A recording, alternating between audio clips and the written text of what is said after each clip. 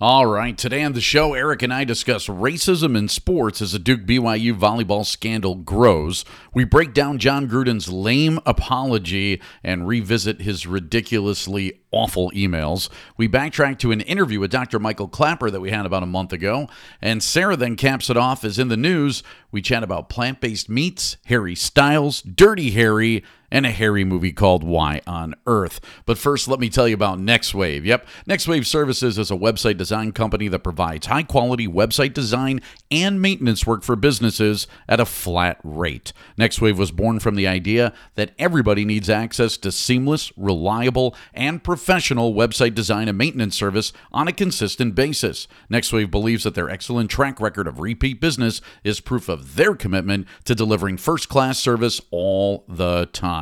Get a free website consultation when you check them out online at nextwaveservices.com. Founded way back in 1998, which is as old as the internet itself. Yep, that's Next Wave Services. It's time now for the Real Men Eat Plants podcast, your daily dive into sports, pop culture, beer, and food with a plant-based spin. I'm Dee, and along with news anchor Sarah Carlson, producer Eric Rogers, and the rest, here is a man who has never put ketchup on a hot dog, Rich Reynolds. Well, hello, and welcome on into the Real Men Eat Plants podcast. We are not all together today. I mean, we're usually not all together here, but we're actually not all together here, as Sarah Carlson will be joining us a little bit later on for the news segment of our show. So it's just me and Eric Rogers that are going to take you through the early part here. Remember, you can find Eric on social media at Eric Rogers Brand, which, by the way, Eric, I'm still missing the clipboard. I was hoping you would hold the clipboard you know what? up. Hold on. You still have if you video? Want the clipboard, yeah. One of these days I'm going to get something that looks nicer than a clipboard for my social media handle. So yeah, whatever works though. Yep, That's works for all now. that it is. Make sure you go to realmeneatplants.com. You can find us there. Click on the podcast page. Yep. Yeah, click on that support button, the 30-day challenge, read the blogs, hit up our YouTube channel. Got more stuff out there even today. Find us all over social media. I am at RMEP Rich, and I'm learning more and more how to do social media. So it's kind of weird. I'm getting better at it. I'm a Gen X guy, okay? And so Gen X, we had computers. We were taught about... Which is a pretty freaking awesome, like, generational name. We're Gen X. Gen X is pretty cool. Then I get millennial, which is just like, it just has become like a joke. So, like, name. well, hold on. So millennial derogatory. means, just so we know what we're talking about, like, Gen X are the offspring of baby boomers. And so we were the ones that kind of came in like late 60s up until I believe it's 1980, I think is what they use us for or what they lump us into. Millennials, I think, are defined by the fact that you can't remember a time before the internet. Is that right? So you might have been born. I remember. Yeah, like I remember very little before the internet. But yeah. So you were born when? Like 87? 88. 88. Okay. I think that is millennial territory because by the time you were forming memories, the internet was out. So it started hitting prevalence, or at least they say on the Today Show. I think that was 1994 or 95 when they started talking about email addresses. And they talked about it a little bit in Seinfeld. And so then people started knowing what it was. And then all of a sudden you had the big bubble, which was like the late 90s with all those companies that came out and AOL and You've Got Mail and all of that kind of crap. So you are a millennial. I'm Gen X. Now, Gen X is the first generation that had computers, and we're not like averse to technology. So we had like home computers, the Apple IIe, which I believe had 48K of random access memory, or would that be read-only memory, that you were able to draw from. Had big floppy disks and stuff like that. That's what you would play Oregon Trail on, and games like that. So anyways, dude, I found one of these old computers at the high school, or in the school district where I work. We were cleaning out our old storage area, found one of those old Mac computers. It wasn't as old as you're talking about, but it's the one that had the you could see through the cover of it. And it was like this turquoise color. Dude, that's not old at all. That's from 20 years ago. But they're in museums, dude. I guess. I mean, I remember when the first Mac came out, it totally blew my mind. It still had a small screen, and it was black and white as far as the screen went, but at least it wasn't green anymore. It wasn't a CRT cathode ray tube, I think is what CRT was. But I remember even a Commodore 64, which had 64K of memory, was a big deal. My first computer was a TI 99.4A, which had 16K of memory and a cassette drive. So you could actually save things on a cassette. And you would hook up a cassette player to your computer, and you could. What a wild time, dude! Oh, I'm telling you, man, it was weird. You would program things in BASIC. You'd have to write it all out first. There would be thousands of lines just to get a program to do the. But those people are the smartest people. I feel like they have, you have to memorize the stuff. You can't just well, let me Google this. It was much different. It was way different. You couldn't do the stuff that we're doing now. But anyways, all of us Gen Xers did have computers. And why the hell did I start talking about this? Oh, because of social media. So now I'm learning.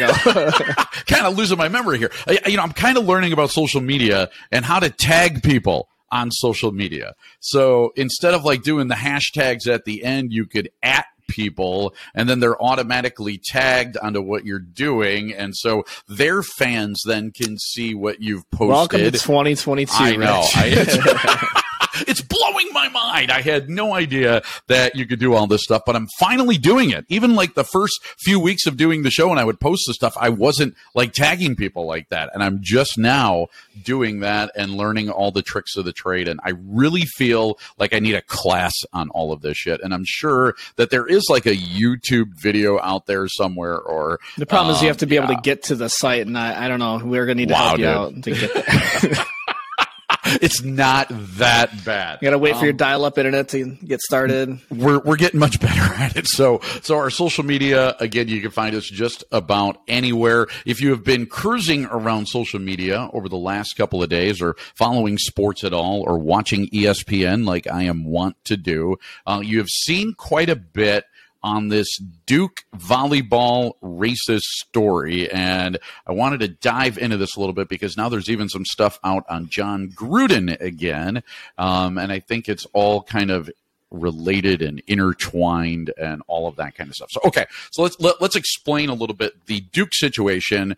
A Duke volleyball player by the name of Rachel Richardson is a sophomore, plays for Duke. They traveled to BYU to take on the BYU Fighting Mormons, or whatever they are. Wait, they're the what? They're the Cougars, right? BYU Cougars. BYU Cougars. BYU Cougars. Okay, so the BYU Cougars, and there's 5,500 people Mormons. There. Yeah, well, I mean, if you could have Fighting Irish and Fighting Illini, I mean, you could, designate a group, I guess, if you want to, the Utah Utes, stuff like that.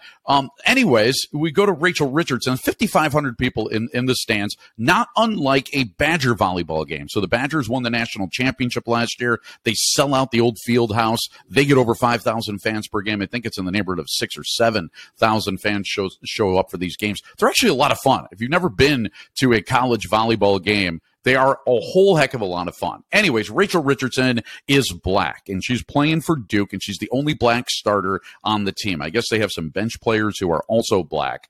And the accusation was that there was specifically one fan that kept shouting racial slurs at her, including the N-word, and then some other fans that were also lobbing racial slurs at Rachel Richardson and the Duke bench.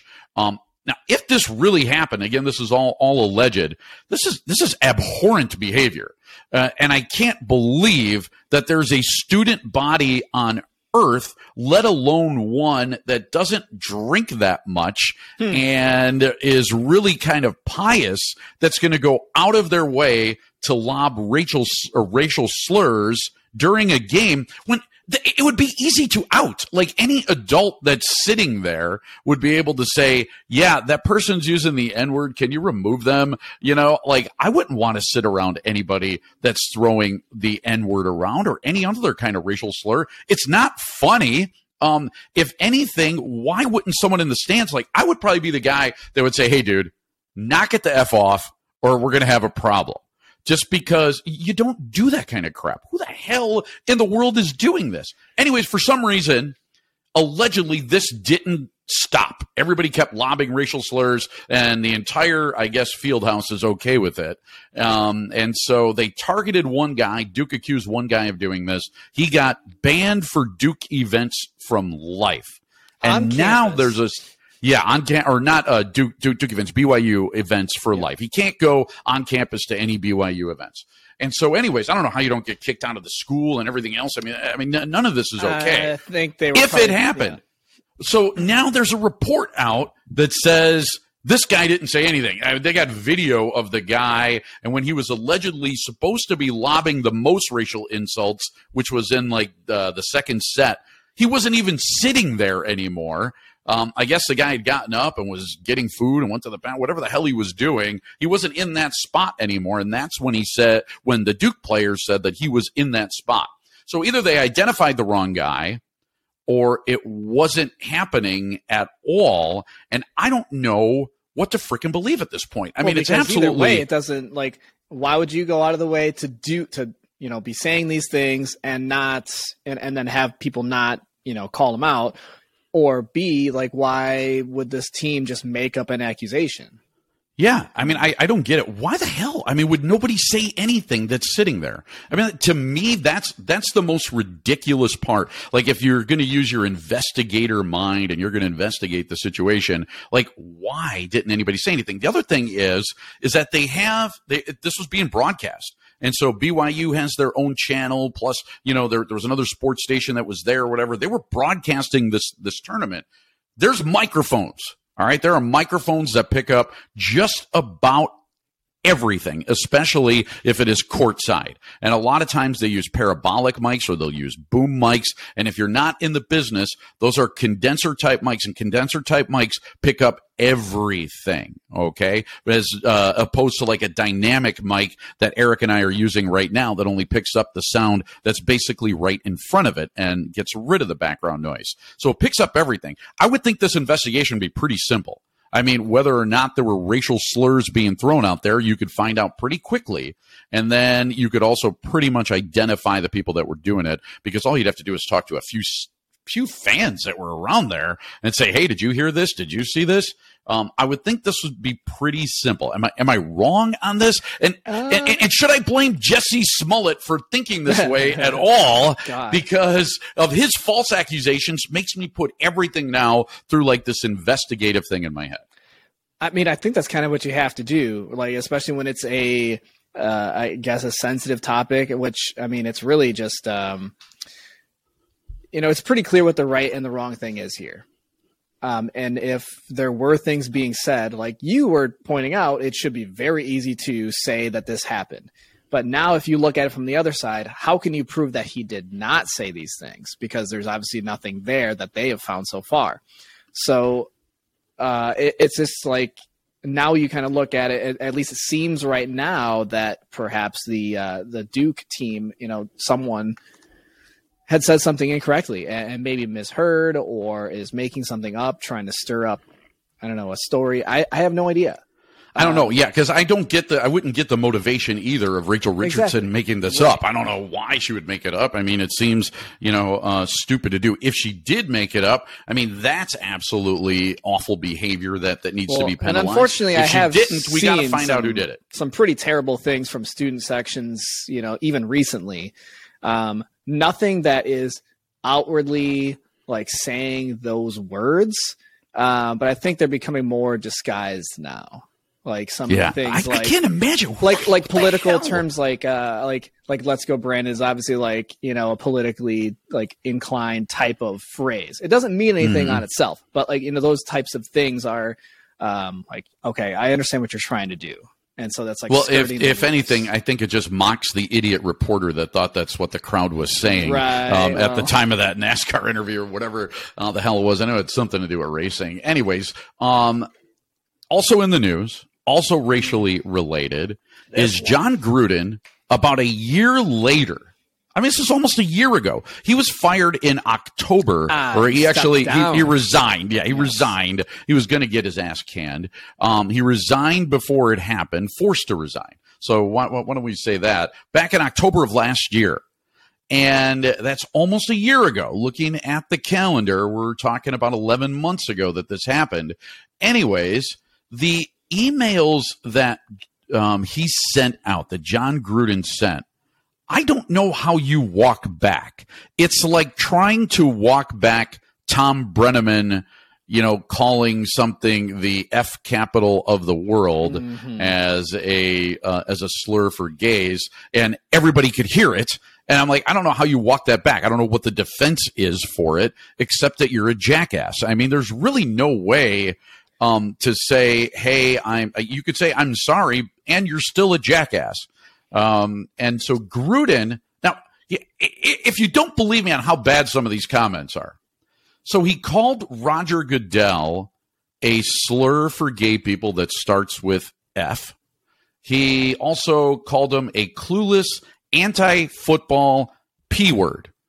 All right. And assuming that rhymes with, I don't know. Hussy. Hussy? Yeah. No, wait, is that right? Hussy? Yeah. Something like that. It's spelled what that we're way. trying to get at. Yes. Anyways, he called Joe Biden, who at that time wasn't the president, but was the vice president, a nervous, clueless P word.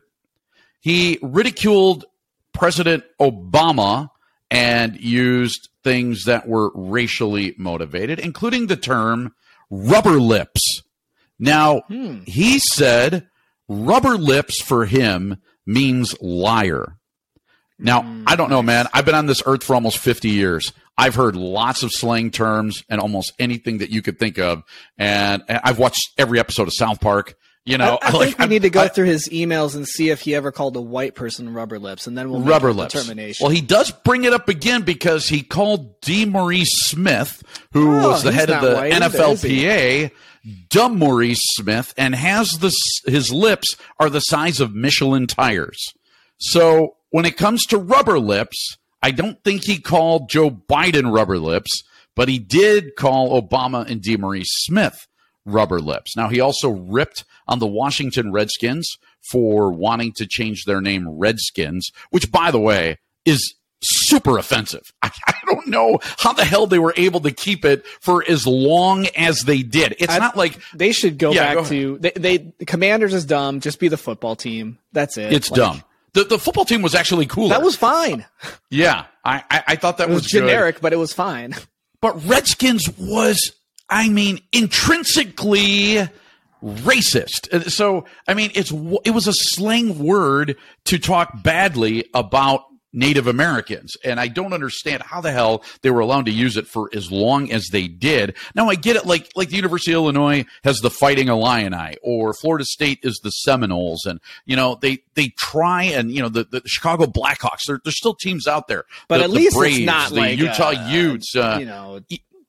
Epithet, it's not a slang term that means something bad, Like we're honoring warriors, or like just naming a tribe. Like I can get how that, like, you can skirt around that if some people might find it offensive, but other people don't, because it's just a tribe name. But now you're talking about, Redskins. Yeah. It's like using the N-word for black people. I don't get it. He mocked Caitlyn Jenner, which, is easy to do. If you watched Family Guy, they were actually way ahead of this before Caitlyn Jenner became Caitlyn Jenner. They were predicting that he would become, or Bruce Jenner would become Caitlyn Jenner. If you watch South Park, they did like a whole season mocking Caitlyn Jenner. Jon Gruden did as well. He was communicating and saying that he wanted Brian Glazer, who owns the Tampa Bay Buccaneers, to essentially blow him. I don't think he used it in those terms, but that's actually a nicer way to put it than how he said it. He criticized the Rams and Jeff Fisher for, quote, drafting queers when they drafted Michael Sam. Yeah. again, all this stuff that Jon Gruden that is has hard written to come back from. Maybe you could come back by somebody else saying, well, Jon Gruden said this, and you could say, well, I never said this. Dude, put it down in writing. How, everyone should know at this point, if you're going to be stupid, anything stupid that you say in an email or online or something, it's going to get out there.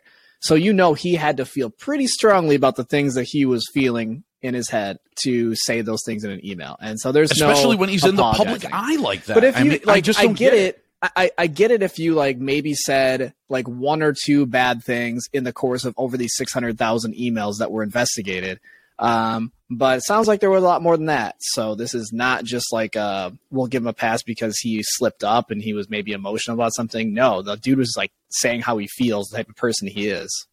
Yeah, I don't know how you come back from it. I mean, I'm not going to lose any sleep over Jon Gruden. I'm sure he made plenty of money. Yeah, I mean, he's suing the NFL for this whole it's basically a witch hunt to get him fired. But then at the same time, he says he would like to work in football again. I tell you exactly what's going to happen, Rich, is he is going to get another shot at football. They're going to say, all right, if you drop the lawsuit, then maybe we'll allow some team to talk to you. That's what's going to happen, and he will cave to it. How? Who would hire this guy? I don't understand. I don't know. Eric, if you wrote this in an email, the school district you work for I would never get a job in the school district again. That'd be it. I mean, it's over. If I did that, I'm never getting another job, at least not in anything that would have to do with broadcasting or podcasting or anything like that. It would be over. That's how this works because there is no way to bring this back, especially if you write it down. I hope that's not right. And the reason why we end up calling this out, because again, I'm not going to lose sleep over Jon Gruden at all, but we call this stuff out because on the show, we like to call bullshit on things.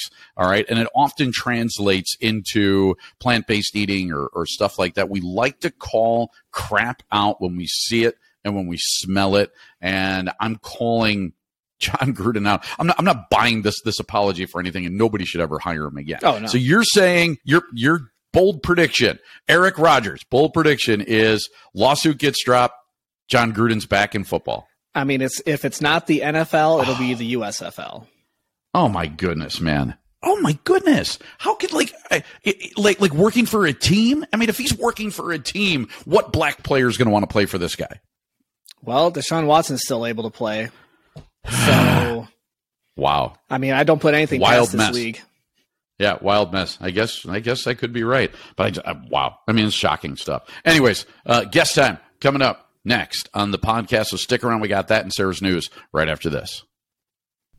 All right, if you have ever wanted to show off your plant-based lifestyle and to do it in style, here is your chance. We have some of the most amazing t-shirts, hats, accessories, coffee mugs, and more at shop.realmeneatplants.com. We have statement t-shirts that will bring a smile to everyone's face. Personally, I love the I Want Tofu Tonight tee. Plus, we have podcast tees, Real Women Eat Plants gear, Real Kids Eat Plants, and Real People Eat Plants, just in case men, women, and kids didn't cover it all. Yeah, we love you, and we love that you want to show off that healthy lifestyle of yours. Again, check out our high-quality gear at shop.realmeneatplants.com and enjoy.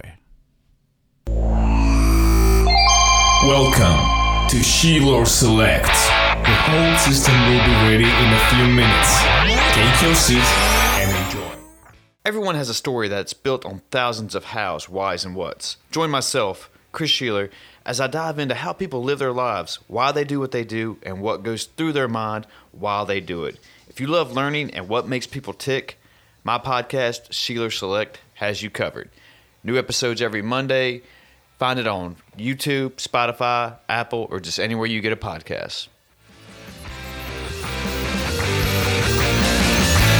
All right, time to bring in our guest now. He is a physician, a vegan health educator, conference and event speaker, and an author of articles and books of vegan medical advice. He has practiced acute medical care, certified in urgent care medicine, and has been a vegan since 1981. Oh, by the way, also a Jeopardy champion, and has appeared in such films as Cowspiracy, Seaspiracy, and What the Health. Please welcome to the podcast, Dr. Michael Klaper. Doc, we are so excited. Yeah, there's the clapping right there for Klaper, and thank you so much for coming on. I'm so excited to have you on, especially because, and you might not know this, we're actually doing our show from behind the Cheddar Curtain in Wisconsin.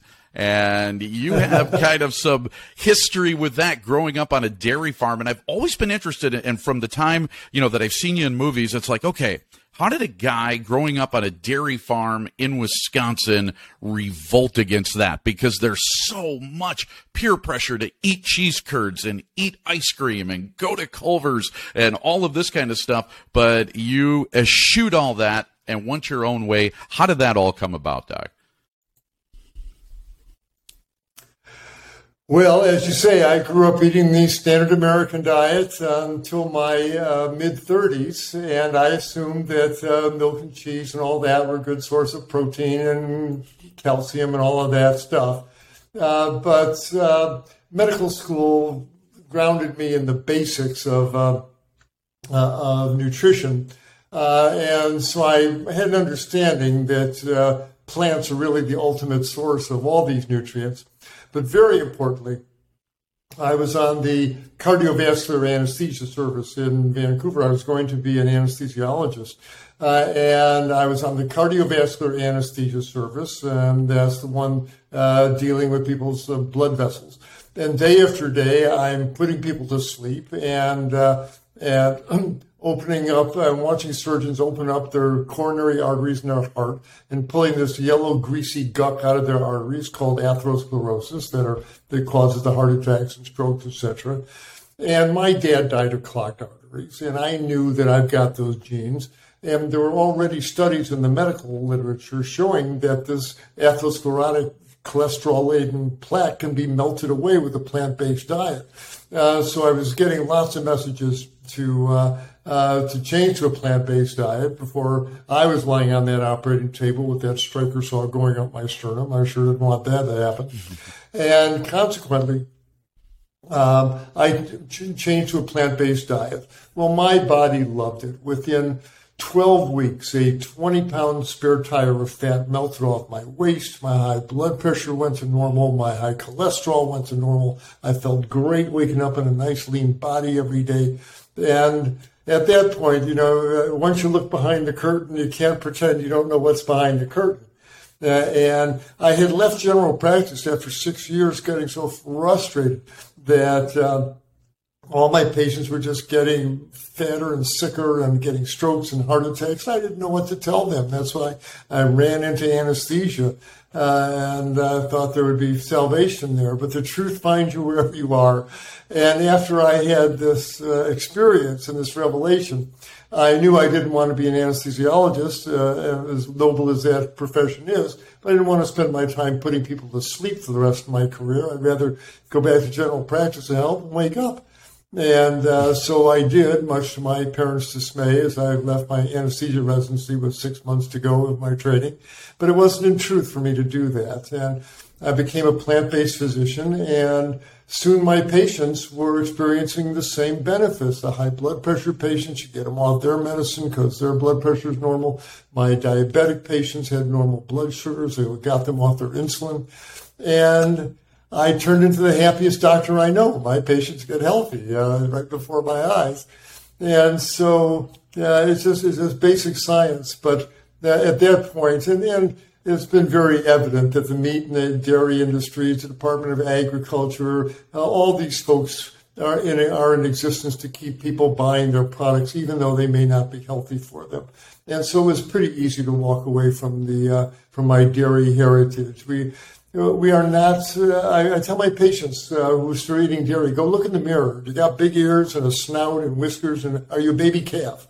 If you're not a baby calf, if you are, great, enjoy your milk. If you're not a baby calf, don't be eating baby calf growth fluid. That's what this stuff is, and it promotes growth of all sorts of tissues you don't want to promote growth in. So all the way around, it was time to leave the dairy in the dairy case there. And it's getting so much easier today. There's so many great non-dairy substitutes to put on your sandwich and on your salads. There's really no need for that archaic industry, and we'd be better off without it, truth is. the dairy farmers should do something else with their land. Well, that was going to be the next question that I had. Dr. Michael Klaper here on the Real Men Eat Plants podcast.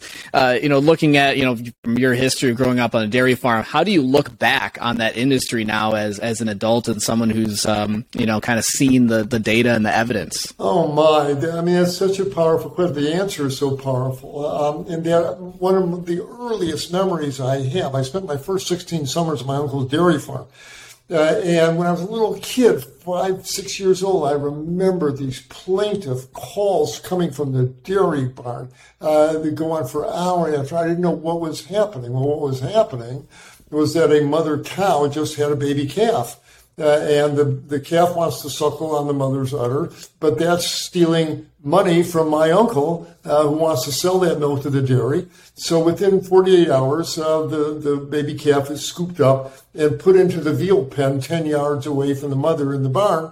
And the mother's locked up in the stanchion, so she can't approach the calf. And hour after hour, she bellows the most heart-rending, soul-tearing calls of a mother wanting to get to her child to nurse it.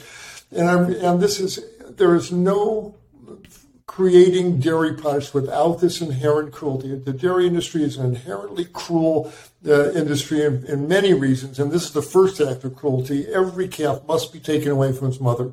And all those cows in the dairy barn are new mothers with tears coming down their cheeks. You can really see it because they've all had their babies taken away from them. But to those folks who think that you don't have to kill the cow to get the milk. Yes, you do. No dairy cow dies of old age. Within 5 years of calves and milk, the milk production goes down. They are now a drain on the bottom line of the dairy producer. And so the cow's loaded onto the slaughter truck, taken to the slaughterhouse and shot in the head, and the flesh stripped from its bones and turned into ground beef. Most of the fast food burgers are ground up old dairy cows. And the truth is that the dairy barn is a short stopping off place on the way to the slaughterhouse. But the dairy industry is a slaughter industry. Even the little calves, they're all little male calves. They'll never give milk. They're of no real use to the dairymen. So at 16 weeks, they have their throat cut and turn into milk-fed veal. The veal industry is an absolutely essential offshoot of the dairy industry. It's a bloody industry. They're from taking the calves away from the mothers, slaughtering the calves, slaughtering the mothers.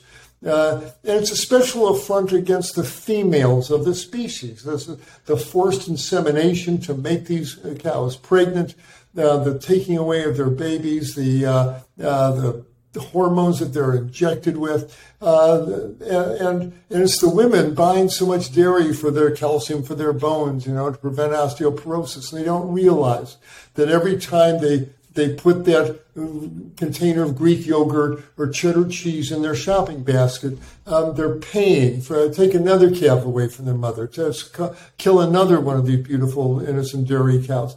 It's a bloody industry that's an affront to the female of all species, and we really shouldn't be supporting it. It's archaic from the Middle Ages. Then, Doc, just to follow up on that. Just to follow up on that a little bit. Yeah, you talk about all these horrors, and you're absolutely right about the dairy industry. My question is always why aren't we taught this at an early age? Why instead are the images that we have of dairy farms of laughing cows and sassy cows? By the way, that's like the name of 2 dairies right near here, and you see these pictures of these happy, smiling cows, and everything's wonderful. When the other thing, the opposite thing, is really going on. Why are we not taught that? Why are kids not taught that in schools? My first response, are you kidding? I mean, the dairy industry doesn't want you to see this, doesn't want the public to know this. No, like Paul McCartney said, if slaughterhouses had glass walls, you'd all be vegetarians. The meat industry doesn't want you to know what goes on in the production of chicken meat, pig meat, beef, and dairy. These are slaughter industries, and it's grotesque and cruel. But you got these mega industrial conglomerates in the Department of Agriculture and in the meat and dairy industries with multi-billion-dollar advertising budgets, you bet they're going to deceive the public with their advertising. Don't pay any attention to the man behind the curtain, like in The Wizard of Oz. Well, don't pay any attention to the guy with the knife behind the curtain there and those screams you're hearing coming from behind the curtain. No, don't worry about that. Just eat your yogurt. Just eat your cheese. You need the calcium. Yeah, to which I say, and people will say that because they'll say that to me. Well, where are you going to get your protein? Where do you get your calcium? Yeah, and it's like I ask, where do you get your fiber? Because I don't understand the question. Exactly, and you get your calcium from the same place cows get their calcium. Right? When you think about it, cows don't drink milk. Where do they get the calcium? They get it from the green plants they eat. That's where it comes from. The calcium's a soil mineral. It's in the soil. The green plants take it up, and the cow consumes it in the greens that she eats. And so should we. And that's why you want big helpings of kale and chard and broccoli and Brussels sprouts every day on your plate. That's where not only your fiber is, but certainly calcium, magnesium, vitamin K. So many good things come from dark green vegetables. We have no more need for the milk of a cow than we do the milk of a giraffe. I said, would you pour rat milk on your cereal? How about dog milk? Why do we think that cow milk is somehow sacred and healthy? It's not. It's baby calf growth fluid, and it's filled with hormones. The cows are all pregnant now, which is really sad. If I have time to go into this, on my uncle's dairy farm in the 50s, when a cow became fertile, they'd lock her up in the stanchion and call the badger breeder guy and ram that tube of bull semen into her uterus. And she would conceive, carry that calf for 9 months, just like a human mother does. And if she had been giving milk, she'd dry up. Pregnant mammals don't lactate. There's a good biological reason for that. And my uncle just had to accept that. He'd pull out his notebook, bossy number 16, won't give milk till the spring till she has her calf, and they recorded the date. Well, that's in the 1950s. We had 49 cows. In today's modern dairy industries, they're milking 1,000, 1,500 cows twice a day. They can't afford to have their best milkers go offline for 9 months while they're carrying their calves. So now they've genetically modified the cow, just science to the rescue. And now today's modern dairy cows will give milk even though they're pregnant with their next calf. And so they're carrying their next calf. Well, a pregnant mammal is full of estrogens, and it gets into all her tissues, including the milk. And so today's dairy products are made from the milk of pregnant cows, and they're full of estrogens. These are active estrone, estradiol, estriol, pregnanediol, progesterone. These are not the puny little soy-based phytoestrogen. These are official mammalian estrogens. And our little girls are going through puberty at age 8 and 9. The more dairy a boy eats, the more cheese a boy eats, the higher his risk of prostate cancer leads an adult. It's toxic stuff. And there's bovine leukemia viruses in the milk. There's pus in the milk. It's not, I don't know how you can look at it as healthy. There's so many other ways to get your calcium and get your protein. We should move the dairy off our plates.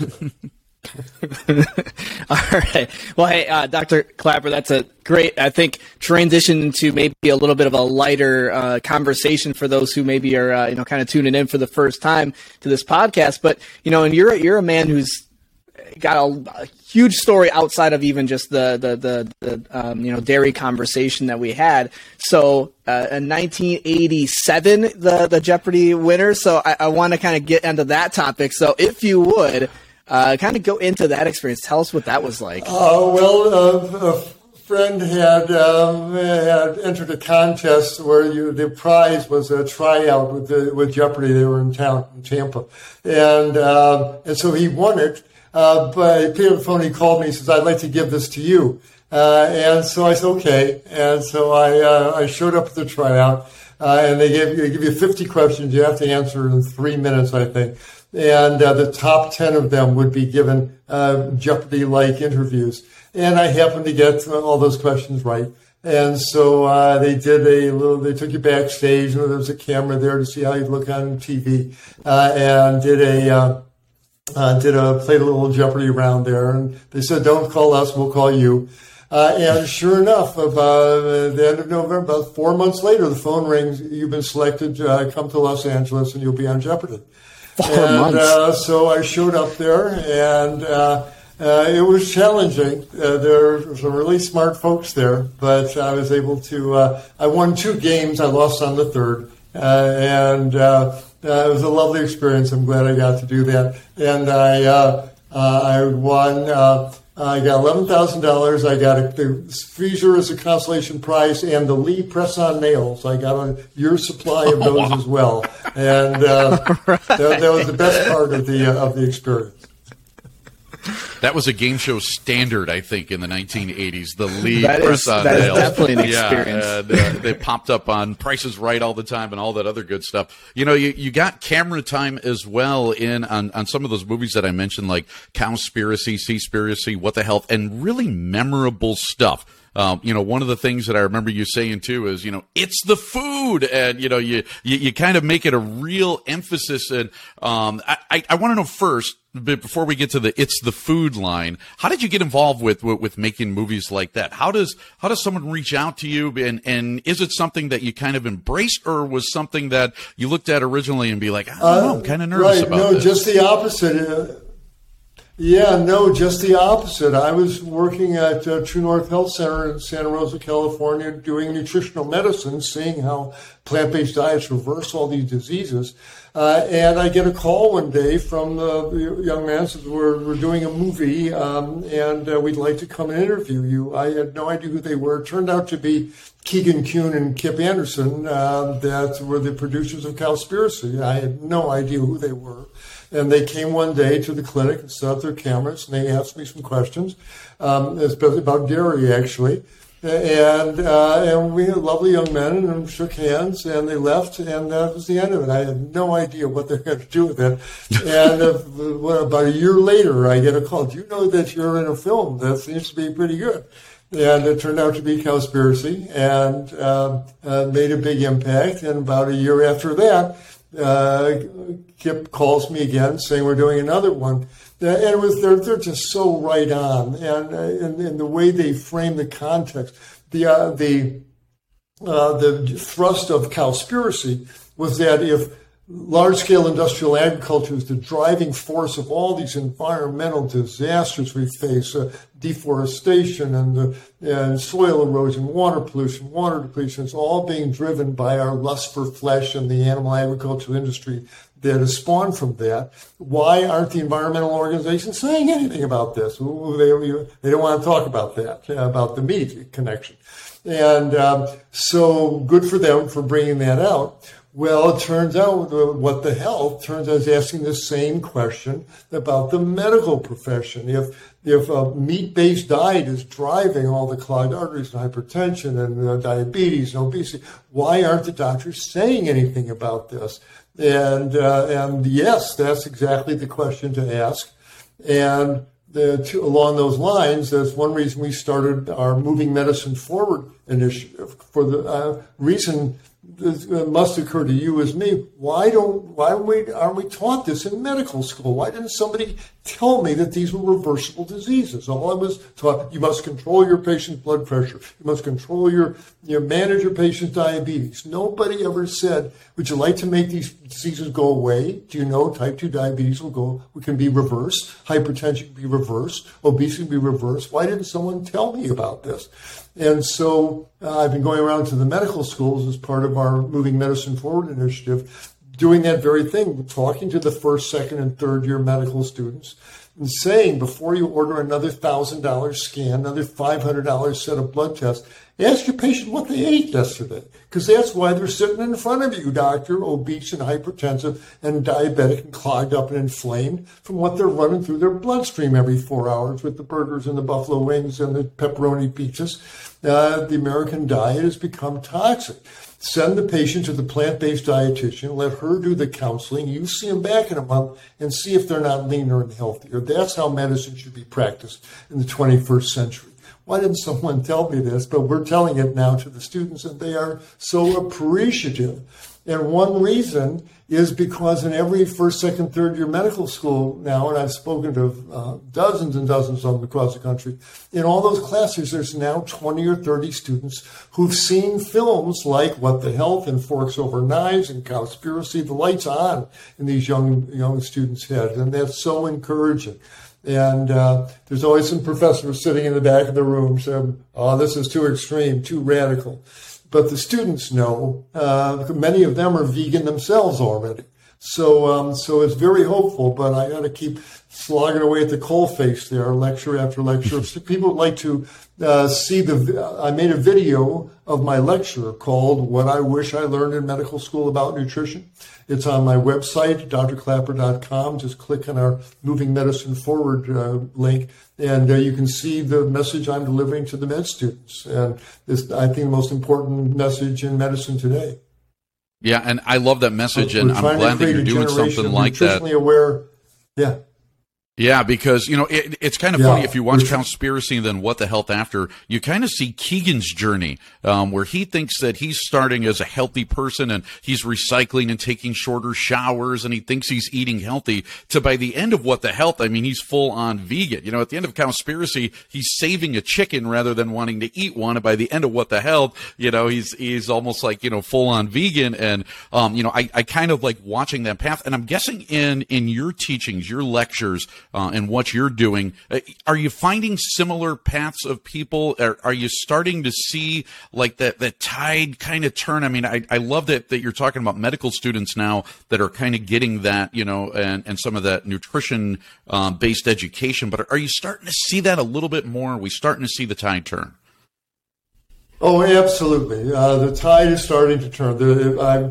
Every time I give one of these lectures, and I'm at the University of Washington, the University of Colorado, and I was at Harvard, and University of Buffalo, all over the country. In fact, around the world. I've lectured in Australia and New Zealand and in Europe, in Poland and Lithuania, and they're all waking up. We're all interconnected now, and they're all waking up to the plant-based message, because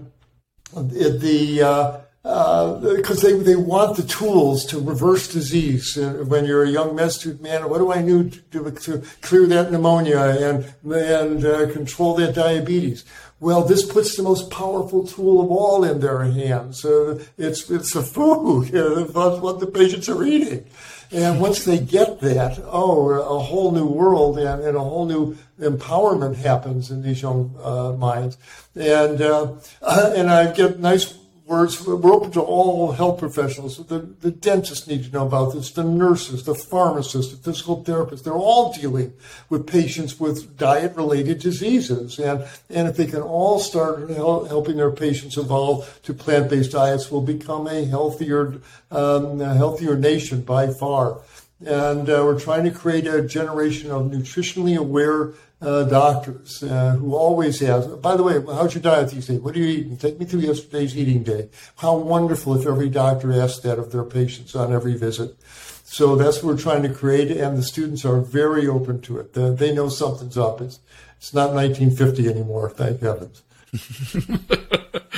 Absolutely. And so, Doc, talk a little bit, if you could, you mentioned some of the stuff you're doing, the master class in plant-based clinical nutrition, the website. How can people get involved if they want to learn from you, if they would like to take part in some of these classes, and what you do? How do they get involved?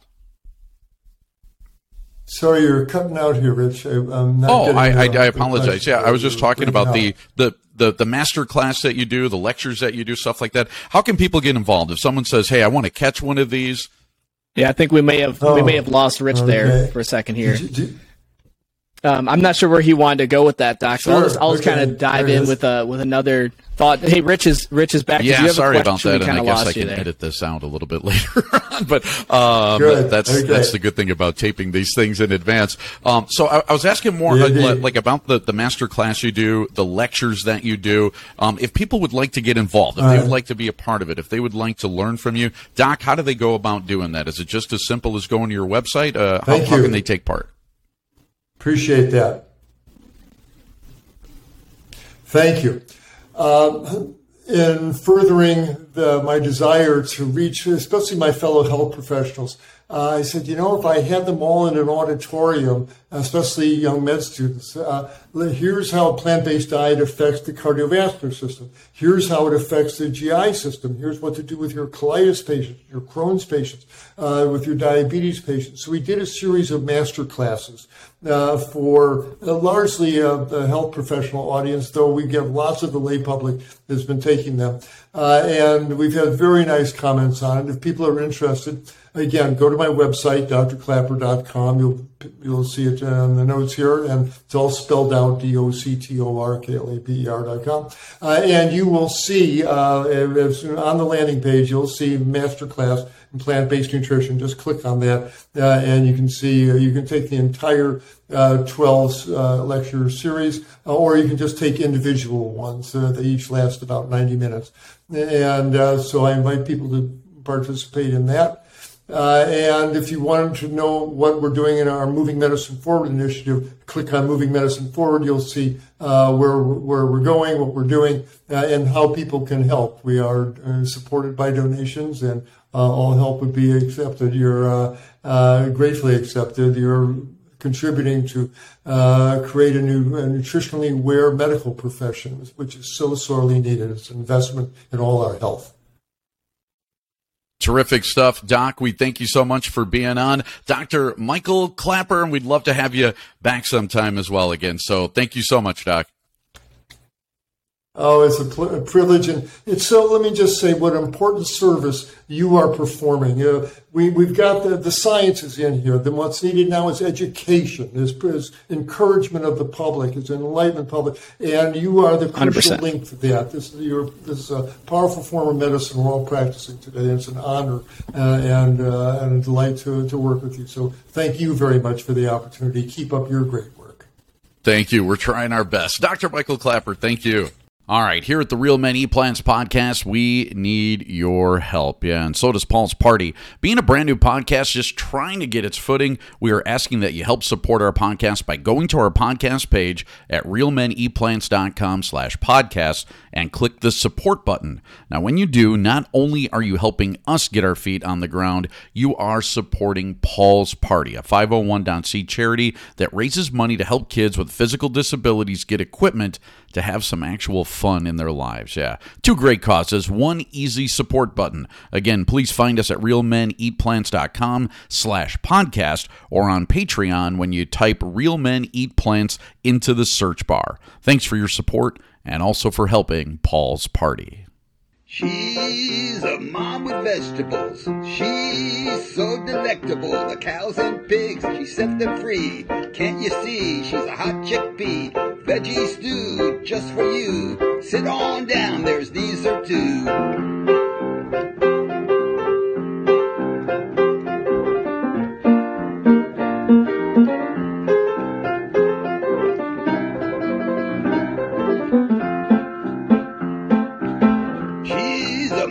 Vegetables. She's so delectable. Cows and pigs, she set them free. Can't you see? She's a hot chickpea. Veggie stew just for you. Sit on down, there's dessert too. I am loving this time of the day. Every day that I get to talk to Sarah Carlson puts a smile on my face, and it should yours too, as she is here to deliver all the news that is fit not to print, but to put into podcast form. Welcome in, Sarah Carlson. Sarah, take it away. Well, thank you, Rich. Well, we have the vegan food news of the week. This is the big one. I love it. Love it, love it. It's from vegnews.com. First, one of my favorites. It's going to be a dairy-free version of Cheez-Its. So the company is called Mary's Gone Crackers. Mary's, like it belongs to Mary. Gone Crackers. They're unveiling cheesy with a Z. So CHEEZEE. It's a cheesy plant-based crackers. It's never easy to say. Yeah, say that fast. They'll be available in cheddar and cheese and herb flavors and reminiscent of the popular Cheez-Its without any dip. Are you a Cheez-It fan?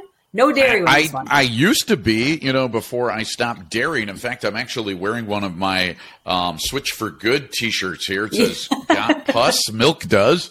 So I get a lot of looks around Wisconsin when I'm wearing this shirt. But, I used to love Cheez-Its. And there's some good vegan snacks out there that are, again, none of these are all that healthy for you. And then there's some that aren't good, like as far as like taste wise goes. I will do this, and we usually don't do a whole lot of product endorsements here, but Vegan Robs is a brand, and you could find them just about everywhere. And they make like that? These. So just vegan and then ROB''S, I think, and maybe that is. I think there's an apostrophe. It's Vegan Robs, and Vegan Robs makes like these sorghum puffs. I don't really know what sorghum looks like, or probably not even what it tastes like, but they're sorghum puffs that have like a vegan cheese on them, and they're reminiscent of like Cheetos puffs. Oh, and yeah. They are freaking delicious. I mean, they are finger licking good to the point where you're licking that cheese stuff. It's not cheese, obviously, but whatever it is that he has on there afterwards. And I love it. So Vegan Robs is good. So I'll be willing to give Mary's Gone Crackers Cheez-Its a try here because, sometimes I'm jonesing for Cheez-Its and do miss them. Yeah, I'm going to start ordering some of these things online. I'm too desperate to find them. So also in the vegan news headlines, I never know how to pronounce it. Is it Banza or Bonza? The Chicagoan in me wants to say Banza, but the chickpea-based pasta. Yeah, I thought it was Bonza, but I think it's Bonzo, like garbanzo beans. This is where you know where I'm from when I say Banza. Yeah. Anyway, Bonza is making vegan pizzas, apparently. I read the headline and then I read the story. It's a plant-based cheese pizza with a chickpea crust. Now, it sounds delicious. I'll try it. I'll take it. Talking about something like a special pizza kit that's $50 for 2 kits. And I went, huh? So you might want to just Google Bonza and click around or see what you can find. I'm not sure that's coming out yet, nor do I have it in my budget to spend $50. But if you want to, not on a pizza, but so I'm guessing it's Bonza because it's garbanzo beans, and garbanzo beans is another name for chickpeas. Yes. And chickpeas, though, are absolutely wonderful. I mean, not only are they really good for you, they're super versatile, and if you buy them in the can. First of all, you want to get like the low sodium ones. Second of all, don't throw the water away that's in the can. So the water that you get from chickpeas is called aquafaba. And with aquafaba, you can make all kinds of cool things, including like meringues and whipped creams and stuff like that. Seriously, you just start whipping it. You can even make like egg white omelets out of aquafaba, and it's super healthy for you, super good, no cholesterol, lots of protein, all of that kind of good stuff. You're talking about what's left in the can. Correct. Chickpeas, so the water, so like how normally you would take like a can of beans and you would just dump all the water out, like, pinto beans or any other kind of beans that you would have. Don't do it with chickpeas. So that's aquafaba. Oh my gosh. I followed a recipe yesterday for, I made curried chickpeas again. It's become a favorite in the house. And it calls for draining and rinsing. So all of my garbanzo which you still want to do, but you want to keep that aquafaba. Seriously, it is so good and so versatile. And if you ever look up like aquafaba recipes, you will find some amazing things. And all of a sudden, you're like cooking egg white omelets, or you're cooking something that requires whipped cream at like pennies on the freaking dollar. I mean, it's so cheap because so many people think that eating vegan is so expensive. It's expensive if you're only eating all the replacement stuff, so meat replacement, cheese replacement, like the stuff that's already prefabricated. If you cook yourself, it's dirt cheap. I mean, beans are so versatile and so easy to use and pack power. I mean, pennies to the punch for all your beans with all the nutrition that you get from beans. Nothing can beat it as far as dollar-wise as what you can actually get. And that will inspire me next time I make that recipe, save it, and look up a recipe for something different. Or you can give it to me. Save it. Yes. Speaking of, there's pizza, because now I'm hungry for pizza at whatever hour we are doing this. vegan people company, think too. Yeah, Wicked Kitchen. Hold on, Sarah. People think that you got to give up pizza, and I've had this argument with people. I eat pizza all the time, but now I'm just eating it with whole grain crusts, and sometimes I'll sprinkle a little vegan mozzarella on there. Otherwise, it's just full of vegetables, and it's awesome. It's so full of flavor. There is so many ways to enjoy pizza. Forever. Yeah, forever. Love it. So have you heard of this company? It's a vegan company, Wicked Kitchen. Yes, I have. Okay. So they're launching, and this is going to be exciting, 3 plant-based frozen pizzas. The vegan chefs, they're brothers from the UK, serving up their Wicked Meaty Pizza, Saucy Mott's Pizza, and Rule-Breaking Rustic Veg Pizza. So when you described what your pizzas look like, man, if I could pick one of those up in the frozen section when I know I don't have time, absolutely awesome. Yeah, well, see, awesome. my son kind of got under my skin last night. So he goes and he had his normal days working out, and he was hitting, and he had to go work with the with the PT guy and stuff like that. He's still rehabbing his knee and all of that. And anyways, he comes home, and I'm like, Joey, let me cook for you, all right? And I was making vegan pizza. And he's like, no, I'm just going to pop that frozen pizza, in the oven. I'm like, no, dude, let me make it from scratch. He usually devours the pizza that I make. I'm like, listen, I'm going to do spinach. We got tomatoes fresh out of the garden, got some peppers straight out of the garden. I've grown these awesome green peppers and serranos and stuff like that. And the tomatoes have come in beautifully. And what did he do? While I was making this pizza, unbeknownst to me, yeah, he popped in the frozen pizza behind my back and I'm so and devoured the whole thing. And I'm like, kid, I'm going to kill you. I'm going to kill you. I know. And I've had a taste for pizza for probably 3 days. Haven't done it because I'm not vegan yet, Rich, but I'm having this I'm trying to lean that way. And so I haven't gone for pizza, and I would have eaten that pizza. All right. Absolutely. So good. So finally, in the food section, because we've got a lot of news to get to, I know we were talking about eating raw cookie dough the other day. Yes. Which is gross. The grossest. It turns out there's a vegan cookie dough bar being served as an option to American Airlines passengers in first class. It's made by Woda. I love that. It's easy to find at woda.com because I went and looked it up right away, which is WHOA DOUGH.com. Woda. But they're serving it to first class passengers. How about it? Yeah, I actually have a recipe, and maybe you would want this, made out of chickpeas, and it tastes like cookie dough. And it's a chickpea center. And the cool thing about it is it's not raw cookie dough. It's not like there's raw eggs in there, raw milk or anything like that. It's all stuff that you can eat. Really simple and really healthy for you. And it's made out of chickpeas, and it's wonderful. It actually tastes great. Please, yes. Send more recipes. I need to put that in the back of my mind. Text Rich later. Okay. Yeah. Moving on from food. I've got, although sort of food related, this one's been in the headlines, cracking me up, and a lot of other people. Harry Styles found an interesting new way to show his opposition to eating animal-based foods. A fan threw a chicken nugget at him on stage. So it happened recently at Madison Square Garden in New York, and they actually encouraged him to eat it. He must have heard them saying, eat it, eat it, eat it. And instead, he said, who threw the chicken nugget? I don't eat chicken. And then Harry Styles throws it back into the crowd. Hopefully no injuries so nobody can sue. Now, he's one of the celebrities who doesn't say he's vegan, but has revealed in other interviews that he certainly is. Full disclosure here. Yeah, because I'm not going to play along without telling you that I have no idea who Harry Styles is. Oh, Harry Styles is a really famous current top pop artist. Singer. That's probably why I don't know who he is. Really great. A couple of really great top hits. You've probably heard the songs here and there because they've been around a while. I don't know his full albums either myself, but I'm a fan. He's a cool young kid.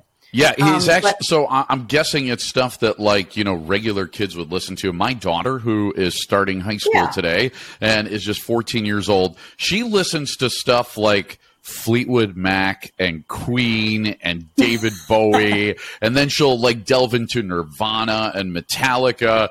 She Her music taste like kind of stopped at 1992, even though she was born, like in 2008. She doesn't follow the trends that all the other kids are doing. Now, I love it because I could talk music with my daughter. Yeah. And then my son definitely doesn't listen to any pop. It's either hardcore like rock or it's hardcore rap, and there's nothing in between. And I don't know if I can call him like pop, but he's just, top 10 singer. That seems like it's pop. I would classify that as pop. But finally, because I've got one more story to get to. Yes, man. Harry Styles actually, during an NPR interview, I decided to look him up a little bit more, revealed that he's a big fan of the Green Bay Packers and Lambeau Field. Oh my goodness. If you saw this kid, you need to look him up now. And I can call him a kid, I'm pretty sure. You're going to die laughing. He's just one of those super trendy, I don't know. The fact that he loves Lambeau and Green Bay is sort of like, doesn't go. Are you saying Lambeau Field and the Green Bay Packers are not trendy? Yeah, I don't know. Yeah, okay. Not for a guy like him. No. I actually agree with you on that, yes. So now, finally in news today, a new documentary is being released. I'm hoping you've heard of this. So cool. Called Why on Earth, featuring 92-year-old Clint Eastwood. This is focused on why plant-based eating is critical for the planet. The film is created by an animal rights advocate and filmmaker who he must have known. Mm-hmm. So they traveled across 5 countries to look at how, sadly, humans have destroyed the animal habitats and are ultimately destroying themselves in many ways. So Why on Earth looks at deforestation for palm oil production, poaching, sharking, finning, and then, of course, animal agriculture. 92-year-old Clint Eastwood. Wow. Good for him. And I love those movies, by the way. So my top 3 recommendations for vegan movies. Okay, so here we go. Number 3 on that list would be Kiss the Ground. It actually stars Woody Harrelson, and they explain all about like over-tilling, animal agriculture, what it's doing to the environment, carbon sequestration, biodiversity, all that kind of stuff. Love it. And Woody Harrelson, a big, huge vegan advocate as well. Yeah. So I love him. Number 2 on the list, Forks Over Knives, which is like the granddaddy of them all, the classic one that started everything, and also where we got the name of our podcast from. So in that movie, Rip Esselstyn, who was a firefighter at the time, actually went up the pole, the fire pole, and every time he moved his hand, said, "Real men eat plants, real men eat plants," all the way up the pole. And so, but Forks Over Knives definitely explains all of the health benefits of going to a whole food plant-based diet. And then number 1 on my list is The Game Changers. You should definitely check that out. It is testosterone fueled. It also has like many of the people that we have had on our program as well. Dotsie Bausch, who by the way is super fierce in there. Dr. Kim Williams, Dr. Michael Klaper was on Forks Over Knives. Check them all out because those top 3 will really get you pumped up to be plant-based and vegan. So and I hopefully should tell this you one's too, good. Hopefully Why on Earth will be on your list. Yes. In your top 10. It did debut a few weeks ago, so check it out. I'm going to check it out right away. It seems like it's on a lot of different networks. That is going to be a watch, and that is going to be a wrap on news. Great job, Sarah. Again, a reminder to everybody to check us out online. We are at realmeneatplants.com. Hit that support button. Help out the podcast. Also, you are helping out Paul's Party when you do that. Take the 30-day challenge. Look at those blogs. Check us out on our YouTube channel that is, and social media, and all that other kind of good stuff. So great job, Sarah. We will do it all again tomorrow. We thank you for tuning in. See ya.